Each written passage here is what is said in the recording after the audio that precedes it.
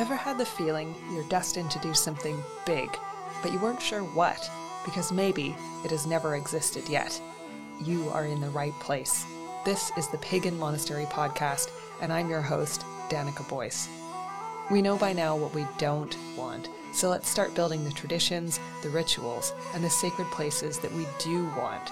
I believe that with clarity of purpose and love, we can do absolutely anything together. On this podcast, you'll find heaps of inspiration for touching into your innately abundant nature while you follow and help create the unfolding story of how together we established the first pagan monastery in Europe. It's coming, we deserve it, so let's get building. Before I begin, I'd love to let you know that aside from podcasting, I also offer business coaching. I've been teaching courses and mentoring on spiritually oriented business and creativity and paganism since 2020, with wonderful results. I guide folks to release the internal blockages to receiving abundance of all kinds, and I give practical advice about how to be a person on the internet so you can expand your capacity to invite more freedom, more joy, and more money into your life. Specifically, I help business owners and artists streamline their work and grow their connection with large audiences so you can take big, brave strides towards your personal vision of success. At the moment, I have openings for 2 one-on-one coaching clients. I offer a 4-week intensive container, which starts with an hour-long coaching call at the beginning of the month and then follows up with weekday access to my support through voice messaging for the rest of the month. This is a really flexible container, so folks who have children or otherwise busy schedules can fit in time to work with me throughout the day. This is a serious investment, so it's for those who are serious about making big shifts and changes in your work. When you work with me one-on-one, you get access to all of the publicly offered courses and masterclasses I've hosted in the past as well, including my signature course, Abundance Paganism. If you want to know more about working with me, you can message me on Instagram at danica.boyce or email me at paganmonastery@gmail.com, and I'll let you know more of the details, and you can ask me any questions you might have. Please enjoy the episode. Welcome to the Pagan Monastery Podcast. I'm Danica Boyce. Today I'm going to speak with you a little bit about the philosophy, you could say, but maybe more properly, orientation that informs a lot of the work that I do, and I want to bring forward into the intentions that I'm sharing about pagan monasticism itself. And that orientation is abundance mindset, and you could say abundance heart set as well, because I acknowledge, and many of us in my community acknowledge as well, that the mind is not the master of the body, and that the body is a really enormous actor in how we view and construct our world together. So I actually also want to begin by giving a little update about planning for the Pagan Monastery project that I'm initiating, for which this podcast is one of the platforms to discuss it. So far, my concept for how this project is going to begin in terms of its physical manifestation in the world is I am currently attending a program run for women entrepreneurs who are beginning a new business here in Iceland, and I'm developing a plan for a retreat business so it can begin as a business before there is a physical location that the business owns outright or is leasing for a period of time. That way we can begin generating income and we can begin developing the experiences that we can offer and the community around how this pagan monastery business will look. So I'm attending workshops weekly and learning all about funding structures and opportunities for new businesses and how to make a business plan, etc. As I have done business more informally in the past, though successfully, I haven't made an official business plan because I've never had to submit my planning to any external body, but I don't want to rule that out. And I'm really excited to learn about how businesses can be funded and how they have been in the past. So at the moment, I do imagine the monastery as a business, and this is not unusual because monasteries and religious institutions generally are businesses and are profitable in both physical and in spiritual senses at the same time. My understanding of this project is that it will be pro-money, pro-abundance on all levels, and that it ought to be profitable to everyone who works at the monastery, who lives in the region, and who is involved in any way. I'll keep you updated as things develop. I'm going to start my discussion of abundance mindset with a little anecdote, a little side note about Christianity, because I want to make sure that I'm very clear about something when I speak about paganism and when I speak about the history of Christianity and how those two forms of being, those two worldviews are connected and sometimes disconnected. I love Christians. I have no beef whatsoever with Christians, and 99.9% of ordinary people who identify with Christianity, who practice it, are genuine sweethearts. They are my friends and they're my family. I'm personally a godmother to an Anglican child and family. I think that religious practice and belief in general is absolutely beautiful and life-giving, and I wouldn't ask anyone to be without it. So when I critique certain aspects of Christian doctrine or the ways that Christianity has influenced politics or our view of nature and one another, I just want to be super crystal clear that I think Christians are absolutely wonderful and that I myself occasionally practice Christianity, and for long periods of time in my life I have as well. My parents are both Christians, they're Catholic, and that religious context has provided them with a great deal of strength and inspiration and community. It gives them a space to pray and to sing and to celebrate the divine. Christianity is what a lot of people need, and it is enough for them, and I don't begrudge anyone their religious choices. And personally, I spoke to my mom recently about this pagan monastery concept, and she has always really inspired me with the way that she speaks about the Holy Spirit, which often strikes me as mystical or even pagan. She sees the Holy Spirit as love, and she sees it infusing every aspect of beingness, every aspect of the physical world. She sees it glimmering at the corners of her vision everywhere she goes, and she feels very held by that. And for her, that's a central aspect of her Christian belief and practice is love and reverence and recognition of this Holy Spirit.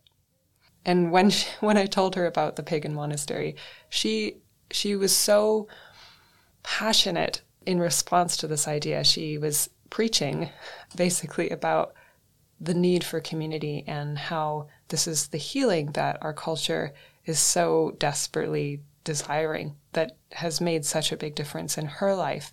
She lives in an intentional community now, and I think she's happier than she's ever been. Part of what I mean to say, if it isn't always clear, is that I actually think the line between paganism and Christianity is not particularly firm, if it exists at all. I just sometimes find it useful because I'm a medievalist and I like to dig into the history of things to find the roots of where an idea came from. So I often refer to medieval Christianity as the origin for particular aspects of our worldview that over the long term have shown themselves to be harmful when they've been used in a fear-based manner to control populations of people or the land. I find it really helpful to trace the origins of an idea back, almost like if you're looking at your garden full of invasive weeds, you might find the root of those weeds so that you can pull them up and then compost them and use them to fertilize another plant that maybe plays more fairly with its neighbors. I find that when we get to the root of cultural ideas, this really helps illuminate the fact that those ideas are not necessarily a given, that they entered the culture at one moment and that we can change the way that they affect it in the future, that we don't have to believe those ideas just because we inherited them culturally. They don't have to shape our reality anymore. We get to choose what we believe, and what we believe shapes everything that we see from there on in.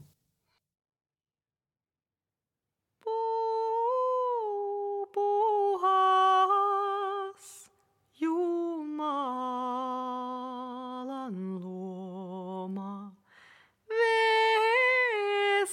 vesavan teren vetämä. Orasonnen kasvattama. Orasonnen kasvattama. Lehtipuu imettelöö.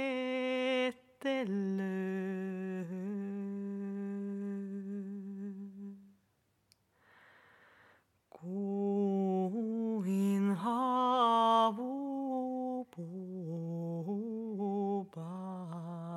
panteko, kuin havupuu panteko, kuin havupuu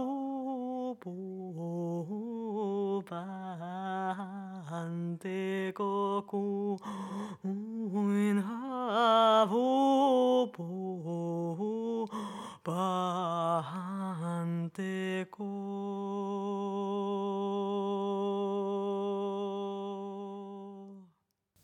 I want to tell a fun little story. I was thinking about this morning when for a period of time in my mid-20s, I was living in Toronto, Ontario, and I made friends with a number of Anglicans because I was practicing Anglicanism at the time, who were training to become priests. They were doing their Masters of Divinity. And at that time I met several women priests, which I had never done before. I was raised Catholic, and so women priests did not exist in the world that I was introduced to Christianity in. So I was very inspired to meet these women who were leading rituals, and I could see myself doing the same thing. And I was considering very strongly, and I was speaking to different advisors at the university there, whether I ought to do a Master's of Divinity as well. I already had a Master's of Medieval Studies, but to become an Anglican priest, that's what you need to do. And so as I was turning this idea over in my mind one day, I was walking down the street towards my favorite coffee shop. I entered the street in a crosswalk, and suddenly I saw a rush of whiteness. My view was filled with white, and I was struck by something gently. And I looked down at my feet, and I saw that a dove had been attacked in the sky, presumably by a hawk, and it was bleeding from the chest. It had had its heart plucked out, and this dove was flailing at my feet and slowly dying. And a man came from the other side of the street, this gentle older man with a white beard, and he said, maybe we should move this bird out of the road. He was the only other person who seemed to notice that any of this had happened, that I'd been struck by a falling dove from the sky. And he and I moved the bird to the side of the road, and we stood there together and we watched it die. And it didn't occur to me at the time until about a year and a half later that the dove is a symbol of the Holy Spirit in Christianity. A dove appeared to St. John when he was baptizing Jesus, I think it was, and since then has been a common symbol of the Holy Spirit. And of course, an injured, dying dove is not a particularly positive indicator of one's relationship with the Holy Spirit or with Christianity. But I choose not to overly allegorize this story, but I come back to it regularly to think about how when I was walking down the street, considering becoming a Christian priest, a sign of Christianity fell from the sky and did something very unexpected. And I felt, looking back, that it's so interesting that this symbol, in the form that I would have recognized at the time, because I was thinking in Christian terms, appeared to me, but it also appeared to me to show me something different, to disrupt perhaps the literal path that I was walking, to obstruct it, to differentiate somehow from the way that I was headed.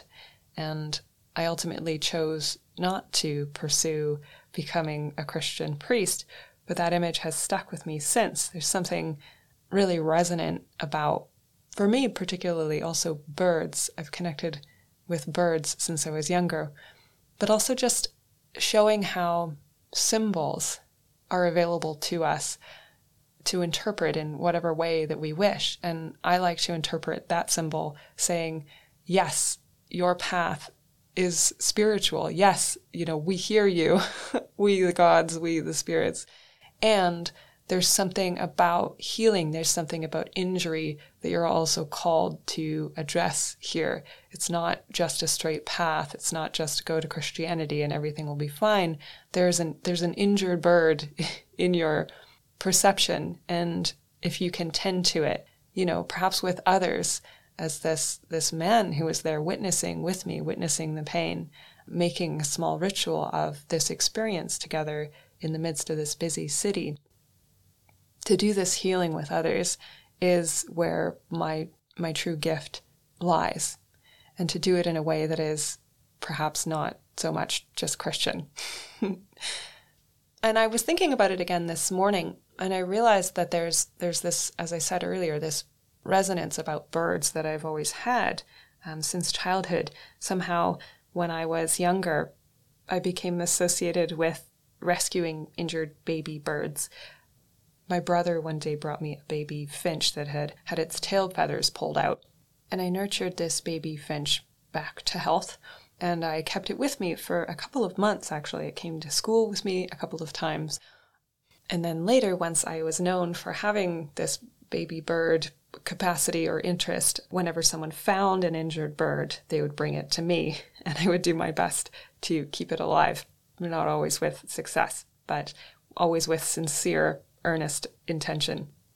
I also discovered this morning as I was looking into it that the Roman goddess Venus, who is also the name of the star that my name comes from, is connected with doves, and even in some depictions she's riding a dove-drawn chariot, which is just the cutest picture. If you can find it online, maybe I'll share it in the show notes. And we think about doves as these sacred birds, but if you think about also how we imagine pigeons, which are the same kind of bird, in the city as a nuisance or as an ugly, dirty bird, it's an amazing example of how it's just the way that we're looking at things that allows us to consider them holy and sacred and a symbol of everything beautiful and deeply meaningful and a connection through time and history and into the future. Or we can look at them as a problem. We can look at them as a disease. We can not look at them at all. We can not see them. We can look right through them.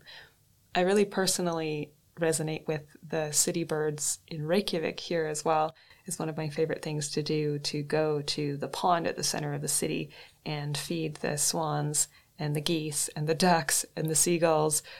This is just one example of one of the ways that you can practice paganism in a modern context, how you can practice animism in a modern context. The gods, the spirits, the divine is everywhere around you. Are you showing up for it? I mentioned the birds in the city because I think when we think about paganism, when we think about traditions of the deep past, when we think about connection with what's available to us with the spirit world, we tend to think of it as far away.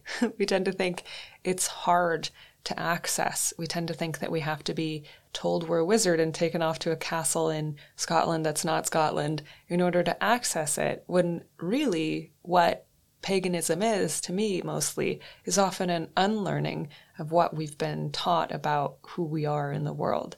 It's really a reconnection with what our innate instincts already tell us and have been telling us since the day we were born. It's the things that we loved when we were little children and we revered and we saw as sacred and we were fascinated by.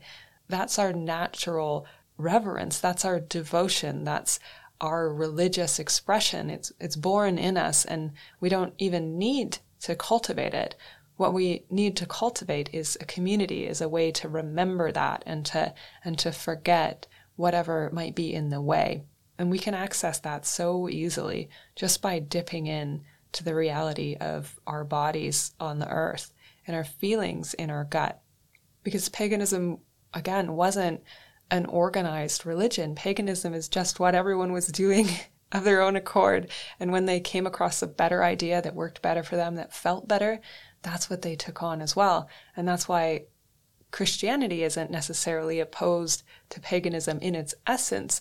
Many pagans were some of the most enthusiastic adopters of Christianity. It wasn't always pushed on people by force, though at times it was as well. And so many of the early versions of Christianity, and often later versions too, for example, in Catholicism, were very much synthesized, combined with earlier pagan beliefs. In fact, most of the holidays around the calendar, if you're familiar with paganism, you probably know, many of them were borrowed from paganism and were just given new names and new meaning by Christianity. And so they're always accessible for us to give them a new shine and to consider them in ways that are expedient and useful for us now. Every moment we have a choice about how we wish to see the world, and we can choose to use the filter of richness, of abundance, of presence, of there is enough to go around. And it really quickly changes how you experience the world when you walk around with that lens.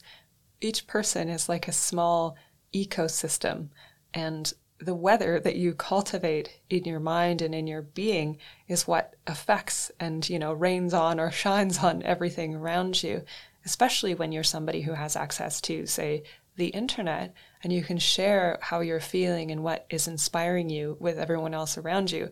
I find the internet one of the most incredible pieces of technology, and the tiny bird in me really loves to see how easily I can speak out and have access to these vast landscapes of being and of awareness that is the network of humankind communicating. There's something absolutely futuristic and divine about that ability to fly above and to speak so clearly to other people. And I encourage you to do the same with your inspirations and your joy when you think of it and when you have that clarity of mind and heart, just to speak what's truest to you as soon as the impulse takes you. And on that matter, please also share this podcast if it's inspiring you. This is how these ideas will spread, and this is the best gift that you can give to me and to this movement of pagan monasticism, is to just share the idea and speak positively of it and to explain how it makes you feel and how much delight it brings into your being.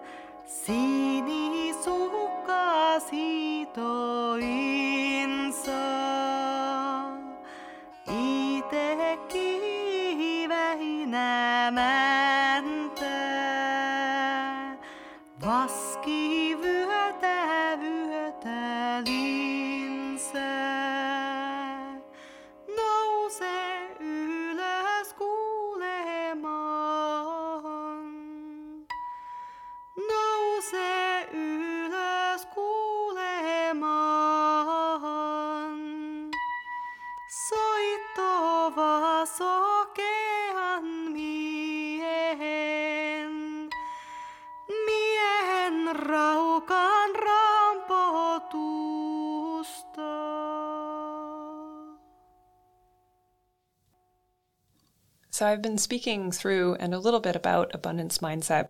Now I'm going to get a little more explicit about that.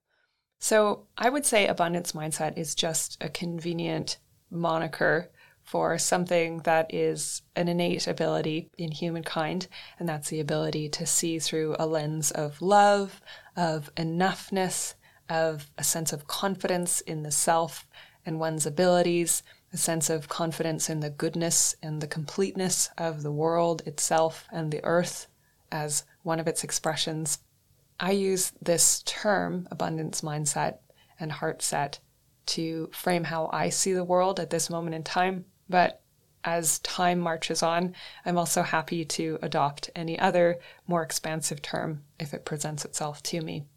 How I'm using abundance mindset in the practice of paganism is a way to step outside of what's taken for granted, the less nourishing aspects of modern capitalist, Christian and secular Western culture, to see how healing can occur when we listen back into our intuitive selves and into the natural expressions that lie in our bodies and in the earth. So I've observed in my life through both the pains that I've experienced and also the love and connection and experiences of passion and inspiration, being filled with spirit, I've noticed that there is an overemphasis in Western culture on oppositionality, for one. So that's the belief that things are binary opposites: man, woman, light, dark, white, black, past, present, nature, culture, you name it. The belief that things are in opposition. And as a subset of that oppositionality, there's also the belief that various elements of the world are competing for limited resources. So there's a sense that on all levels of reality, you can notice this if you start looking through this lens. There's a sense that things are in competition, that they're fighting for dominance, that they're fighting for survival, and that there is not enough to go around on the whole. And in response to this sense of competition and not enough arises the desire to control the earth, to control one another, to control any aspect of reality, to control one's body, to control one's mind, as a means of dealing with this stress that comes from feeling that you are not going to be okay unless you are grasping and dominating. When you can deal with the natural aspects of discord or difficulty that occur in life by really listening in and actually releasing control to a degree in your safe inner being to process through senses of trauma, because we've learned that when people have experienced adversity in their lives, it isn't actually a greater grip on control that allows us to heal. It's actually finding safety and providing safety for oneself in order to release the stored pain and suffering that's in one's being that results from hardship, which is a part of life. In this Western culture and its scarcity mindset, which is what I'm describing right now, there's also a focus on ascension, which is also one of the primary aspects of Christianity that has caused us some trouble in recent years. The sense that there is like an up and down metric of value, that things that are higher and less earthly are better, and things that are lower and more earthly are less good. And along with that, there's this desire to ascend out of the body, to ascend out of the earth and into this idealized, perfect place that is away from the real self and away from difficulty and away from contrasts and away from the richness of experience. There's also a tendency in this sort of scarcity-based aspect of Western culture. There's a desire to find one system. So this is an expression of the desire to control. The need to find one system to explain everything, whether that's a major religious dogma or whether that's science or whether that's race. It's a desire to simplify everything into a format that makes it easy to control, to dispel the fear that is out of control in a worldview that says you need to be controlling things at all. And something I've really personally noticed that I find very difficult and has offended me from a young age, but I haven't always known how to articulate, is a tendency towards cynicism, which in my experience is a form of disempowerment. It's a way of saying, this is too hard, this belief in possibility, and therefore it's not worth my effort. It's a kind of disdain for life that comes out of despair, that comes out of the belief that we're not strong enough, or that other people won't help me, or that, maybe the world isn't worth saving, etc. And this is also a form of perfectionism, which, as Brene Brown has argued, if you haven't heard of her, definitely check her out. That's a form of cowardice, which maybe isn't the best word to choose, because I know that the reason people tend to be cynical is because they want to protect themselves. They are feeling vulnerable. And so instead of investing in something that might disappoint, they are going for the safer route of being right rather than possibly happy. So these are the aspects of Western culture that I feel most prominently express a sense of scarcity, of I am not enough, the world is not enough, things are not going to be okay, therefore I have to control, I have to dominate, I have to clutch at straws, I have to fight to survive or to save what I love. And I don't believe that that is necessarily a truth in reality. It's an expression of the brain in fear. It's a natural survival mechanism that some people call the ego. And it's good for us in crisis situations at times, but it's not a way to build a sustainable, lasting, love-based society. And that's a lot of complexity, but I would really just boil it down when you're working with abundance mindset to something that makes more sense, maybe if you call it abundance heart set. And that is just thinking to yourself when you are in difficulty, when you are any day in the world, how do I want to feel? Because we may not always know what language or what system to use to explain how we're feeling, but we have a lot more tools to identify when we feel out of alignment with ourselves in our bodies. Our bodies are always giving us clues about what we want, what we don't want, what works for us, what doesn't work for us, and sometimes just what we're curious about or what we're a little bit wary of. The more that we get in tune with what our body is saying, the more we get really good at doing abundance mindset without having to think too hard about it. Because overemphasis on the brain and the mind as a site of power exclusively, the mind over the body as opposed to the mind as a part of and a natural expression of the body, that's when we get into disconnection, and that's where it's very easy to spin off into fear and control again. So instead of distrust and opposition, which is one of the main sort of flagships of our culture at the moment, I'm curious to see what happens when we experiment with trust of the self and the world, when we operate from a sense of gentle curiosity and also empathy for others. What if we follow the invitations that our beings naturally offer us to communicate and to collaborate across perceived difference? Where can we look for more subtlety in the spaces between the lines that have been drawn for us? Where in general might we expand our sense of what can be achieved at all? We can root into our feelings and trust in their reality. We can trust in our instincts. I know that sounds like radical and strange, but we really can. What if we did? What if for 1 week you just trusted your instincts and followed them in every moment? How might your life change? How might you set an example for the people around you of how things can be done, how free you can be? One beautiful practice of abundance mindset, just a wise practice in general, that informs all the work that I've been doing for the last 5 years or more, is the practice that I learned in an improv acting class. I'm not a talented actor, nor am I very talented at improvisation on a stage. But I learned in this improv class that the best thing you can do when you're on a stage and improvising, or when you're just in life, the most graceful, effective, generous, and enjoyable practice you can undertake is to have an attitude of yes and. To see the situation that you're presented with, the gesture that someone else makes, maybe on the stage, or the minor fender bender that you got into this morning, because of the snow on the road, perhaps. To take that situation, to affirm it, to say, yes, this is what is. I accept the situation. as it stands. I can see it, I can at least try to see it from a neutral place, and I'm going to add to it.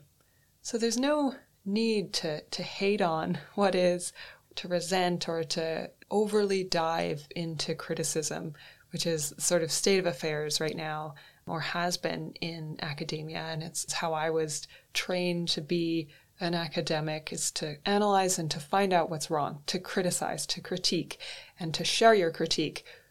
But there's often a sort of pause there, or there has been in recent academic world, and also in, you could say, journalism and in public culture. There is a real strong skill right now in pointing out what's wrong. But there is not, I'm always seeing, as much bravery to say, okay, this is what is, and here's what I'm going to add to it. I think we're in a big moment of noticing culturally that we have a rather pessimistic view. There are a lot of people, on the internet, anywhere else, saying right now that the world is ending. And just when you hear that, how does it feel in your body? Does it make you feel empowered? Does it make you feel like, yes, and I'm going to build something new? Not usually, right? So what if we say, the world is hurting, and here is what I'm building to address that? In a sense, this podcast and this project itself is an exercise in yes and thinking. It's not just saying, here are all the things about the world that suck right now. Let's list them and demand that people fix them. It's more like, here's a beautiful vision that myself and my community share. Let's start from that place, that place that we know that we're hurting. We know that we're missing something, and we're standing up and we're ready to start making that thing happen, boldly and awkwardly sometimes.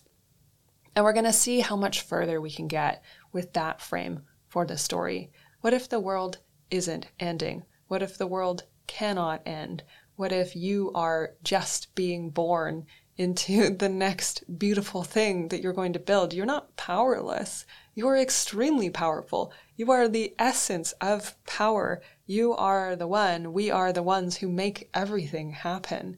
And if we want to be really effective in making that happen, we need to care for ourselves. We need to tell ourselves stories about how things are okay and how things can grow and how life in its essence is generative. It is always growing and regrowing, and we can always draw on the tools that we need to build the world that we want to live in for eternity, in this place, right now, with these tools, not beyond, not above, not later, not in the long-lost golden age of the past, right now and right here, with you and me and our hands and our singing and our dancing and our love of little leaves and of little birds and of each other.